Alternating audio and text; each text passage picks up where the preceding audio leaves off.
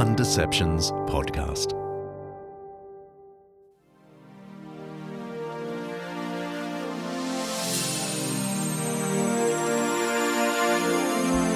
Yes, people are sneering at Qataris. Yes, they are calling the country backwards. Because in the eyes of many Westerners, unless you get on board the progressive bus, you're going to get run over by it.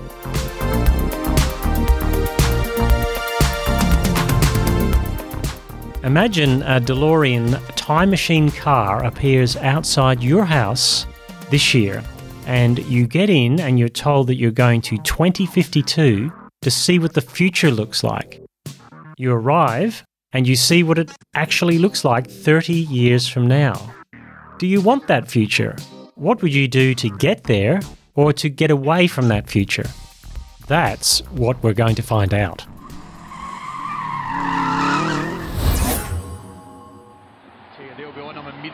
Ito sprinting forward. Maida is at the far post and Maida gets there! I think he's off, Steve. How about this? It's World Cup time in Qatar. Or that's football or soccer to some of you, but it's World Cup time. And the head of governing body FIFA, Gianni Infantino, made this statement just before kickoff in the first match. Today I have very strong feelings, he said. Today I feel Qatari. Today I feel Arab. Today I feel African. Today I feel gay. Today I feel disabled. Today I feel a migrant worker. Now, what on earth is going on? What would make Infantino say that? What does he mean? First of all, football is a game of two halves, between two sides looking for one result. But increasingly, it's also a game of two views of the world being played off the pitch. And the football game seems a lot more cut and dried, much more straightforward than the other game, which is the one that Infantino was referring to. Now, as this goes to air, my home country of Australia has lost its opening game to France 4-1, an absolute disaster. Yet Saudi Arabia has beaten Argentina. Amazing. And Japan has beaten Germany. And was he brought down by the goalkeeper, the referee? Now, outside of Australia, I follow England, the perennial hopefuls of football, whose first and last victory in the World Cup was 1966. That was the year before I was born. Football has changed a lot since 1966. The boots, the ball, the money, the clothing, the professionalism, the money. Did I mention the money? But the way the world has changed since 1966 is dramatic also. The Beatles, the sexual revolution, racism in sport being highlighted, the Women's World Cup, LGBTQI rights, all that sort of thing. And football has come into two very different worlds. Some of the world has changed a lot since 1966, and some of the world has not gotten with that program, and therein lies the tension. The World Cup is being held in a Muslim-majority country in West Asia, and it's holding it at the very time that sport in the West has taken on an almost teaching role, an almost religious instruction role in promoting values and viewpoints that have arisen in the Western world since 1966. And it's promoting those to the wider society, telling the wider society what human flourishing is all about. Now, the problem is, of course, that much of the rest of the world, the majority world, holds different values different things, and often views those Western viewpoints unfavourably. There are parallel worlds at the World Cup. Two teams. One team is more progressive, a post-religious world, and one team is more culturally conservative, a religiously observant world. Who will win if it came down to a penalty shootout? You see, the myth of Western progress is that given enough time, opportunity, money, education, people in that majority world will eventually think like the football teams from Germany and England, for example. And Qatar, among many other nations, just doesn't seem to be doing that. And the World Cup this year is simply driving those differences home.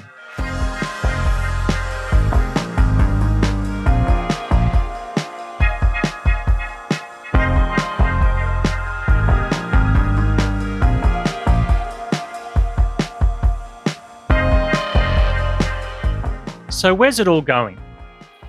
First, let's go back to that statement by the FIFA president. Here's the replay. "Today, I have very strong feelings," he said. "Today I feel Qatari. Today I feel Arab. Today I feel African. Today I feel gay. Today I feel disabled. Today I feel a migrant worker." In other words, the FIFA president, representing global football's evangelistic zeal, wants to do perhaps what the Apostle Paul said of himself. He wants to take the message everywhere. He wants to be all things to all people, so to speak. And the president covers his majority world people, Qatari, Arab, African. And then he covers his Western world people, or at least the major concerns they have about the World Cup being held in a part of the world whose values they don't value: gay, disabled, migrant worker. And how could it be all things to all people, including ways that seem apparently contradictory? Here's how he put it. "I was bullied at school." That's his victim story. He recognises there are victims across the world. He recognises that there's an intersectionality totem pole at play. So he shows himself to be a victim and so give himself credibility by being a red-haired, freckled Italian boy back in the day. Now, this effort by Infantino to identify with the victims was scorned across the newspapers and media in the world. Greg Baum, writing in the Melbourne newspaper The Age, had this to say: "We don't doubt that schoolyard mockery of young Infantino was unpleasant, but we can't get our heads around the idea that it made him as one with gays who stand to go to jail here for being themselves, or Indian and Pakistani construction workers who died building the stadiums and infrastructure for this World Cup." Now, a little bit of a backstory. The awarding of the World Cup to Qatar in 2010 was seen as a mockery in and of itself. The front-runner to host it, Australia, was knocked out in the battle. And that's the only time, incidentally, it seems that Australia will ever be a front-runner at soccer in the World Cup. But money, it was suspected, spoke loudly. Money spoke the global language, before whom both views of the world, progressive and conservative, seem very happy to bow down to. So here we are, some 12 years later, in searing heat, during regular season for domestic competitions across Europe, playing football in a country not known for football, and a country also known for having a dubious human rights record. And we're watching Argentina's older players melt like cheese in the sun. And we're watching football chiefs melt under the hot glare of a disapproving Western media. You see, football is not simply football. The global game is setting itself up, whether host nations like it or not, to pitch a grand vision for what the world should be like, how diverse things should be. And Qatar, well, it isn't really playing that game. Now, I'll tell you how you know that. Google Qatar and these types of questions come up. Can you hold hands in Qatar? Can you drink alcohol in Qatar? Is it legal to be gay in Qatar? Can you live with your girlfriend in Qatar? Can I wear shorts in Qatar? To which I would say some people should never wear shorts anywhere.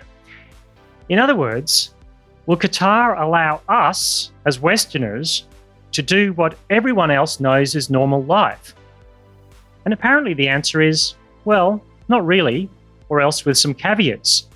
You don't simply get to do in Qatar what you want to do. There are lots of rules and regulations about what public life should be like. Now, Qatar itself is a strange beast. Doha, its capital, was a sandy backblock in the 1980s. Go Google some pictures of that. But by 2010, it was a gleaming modern city in so many ways, and in not so many ways. At least not modern in how a Western mindset works. And the two main issues coming up all the time were gay rights, active homosexual lifestyles are punishable by the law in Qatar, and workers' rights. You see, the vast bulk of the stadiums for this tournament were built by migrant workers. Though workers and rights aren't words that go together in Qatar, you see. Qatar has a population of some 2.3 million people. But you know what? Only 300,000 or so are actual citizens. The rest are migrant workers. Qatar is a two-speed economy. It's a game of two halves, if you will. Wealthy citizens with lots of rights and poor migrants who are building edifices to all that wealth who have very few rights. So sexual freedom and workplace rights and alcohol, all these things come together in Qatar as things that are not seen from a Western perspective. You see, alcohol's the big one at the moment for the World Cup. The stadiums are dry, and getting alcohol around the place is hard. Now, that makes sense. Qatar is a Muslim country after all. But the second biggest concern of many European fans was that there would be limited supplies of alcohol. Their biggest concern, of course, was going out in the first round. But even that could be soothed by alcohol. Yet Qatar has held firm. It won't promote the rainbow colours at the tournament, and it limits alcohol sales, and certainly none in the stadiums. Yet let's be clear, if you're a conservative listening to this is no clean-skinned country. Local brothels service the migrant workers who have wearied themselves and in too many cases killed themselves in industrial accidents. And there are designated drinking areas too. You can get what you want at a price. Yet with the eyes of the West upon it, the all-critical eyes of the liberal West, Qatar isn't buying into the new vision of what the world should be like. Here's what Josh Glancy from the Times of London concluded after his tour of Doha. In truth, for all the liberal pablum they've put on about female empowerment and the greenest World Cup ever, for all the murals dedicated to migrant workers and attempts at sports washing, the Qataris only half care what the West thinks. They can continue selling us their gas and mostly ignore the teeth gnashing. Glancy goes on to say they are fed up with apologising and fed up with what they view as Western hypocrisy and double standards. Centuries of imperialism, war in Iraq, far more complaints over this tournament than were made about Russia in 2018. And if football was meant to bring the world together and getting the World Cup was supposed to advance your society, well, look how things are working out in Russia. And here's what's noticeable.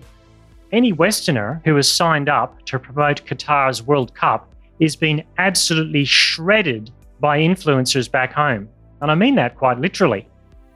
David Beckham, Mr. Global Football himself, and an ambassador for this tournament, as well as something of a gay icon despite not being gay, was absolutely scorched by English comedian Joe Lycett for being involved in this World Cup. Lycett said he would publicly shred £10,000 if Beckham didn't back down. And Beckham didn't. So Lycett shredded the money. But the joke's on you. He did a fake shred, and instead he donated the money to LGBTQI causes before promptly shredding the front cover of the Attitude magazine in 2002, the gay magazine, which featured David Beckham on the front cover. Now, perhaps Christians could do a similar thing and donate the money to Open Doors or an organisation such as that that helps the persecuted church in places like Qatar. What you say? The churches can operate in Qatar. Isn't that true? Yes. But to slightly tweak the words of Greg Baum from the Age newspaper, if you truly want to be yourself in Qatar, gay is one way of being that. But becoming a Christian is another way, and that too is a crime. Sure, Christians can come and go as migrant workers, but if you're a citizen, if you're one of those 300,000 Qataris who attempts to convert, well, you know what? It's officially punishable by death. Now, not that that has happened recently. Qatar has, after all, signed the Universal Declaration of Rights, Article 18 on freedom of religious belief. Yet that sits under Sharia law, which actually prohibits conversion. Here we are in the West, somehow in the midst of a culture war between progressives and conservatives around freedom of expression. And here's what Qatar is saying: a pox on both your houses. And of course, that's not just Qatar. There's a whole swathe of the world that before we even think of traveling there, we need to find answers to those Google questions that we just take for granted as we live life in the West. This is truly a game of two halves.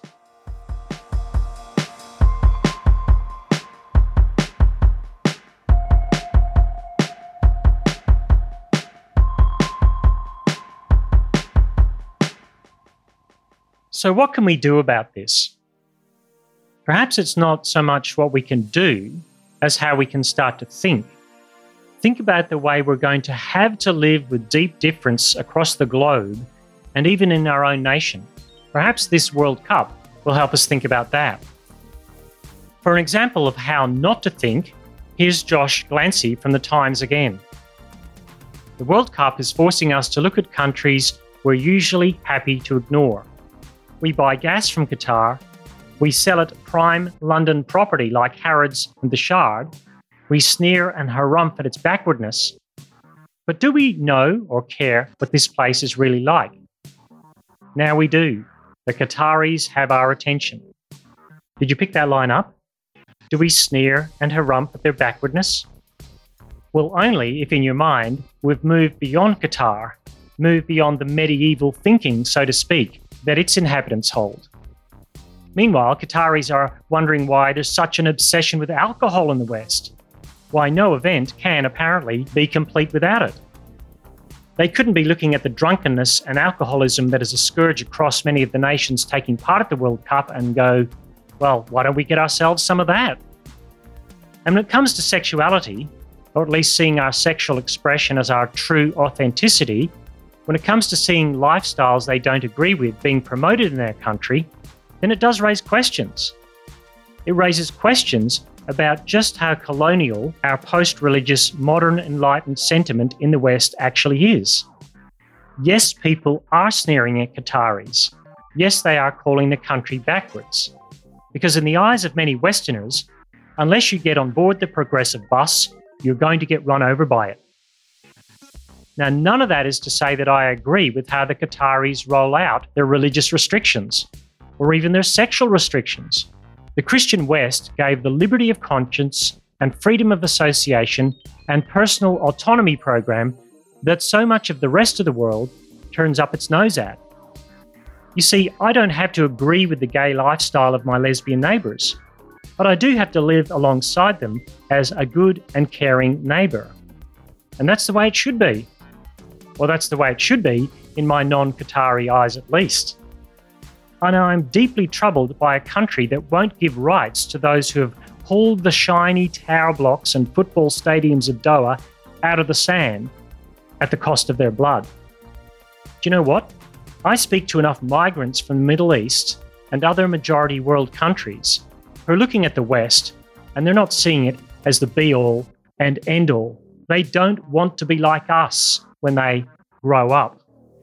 Sure, the money and the opportunity and the safety are great things here in the West, but so often they pity our thin community life, our family disconnection, our generalised anxiety as we live out life in some of the safest places in the world. In short, they know that many of us in the West, despite our diversity credentials, sneer at what actual hard diversity looks like. Perhaps this World Cup is a time to sober us. Australia's results do that enough, but jokes aside, to sober us to realise that just as the powerhouse football teams of Europe and South America get eclipsed by newcomers, so too might the powerhouse of Western nations and their ideas of what society should look like. In Qatar, we might just be getting a glimpse of a global future, one that might shock us, that might disturb our ideals about where the world is headed. But you know what? Upsets happen all the time. Just ask Argentina. Just ask Germany. The World Cup is showing us a world that could be our future.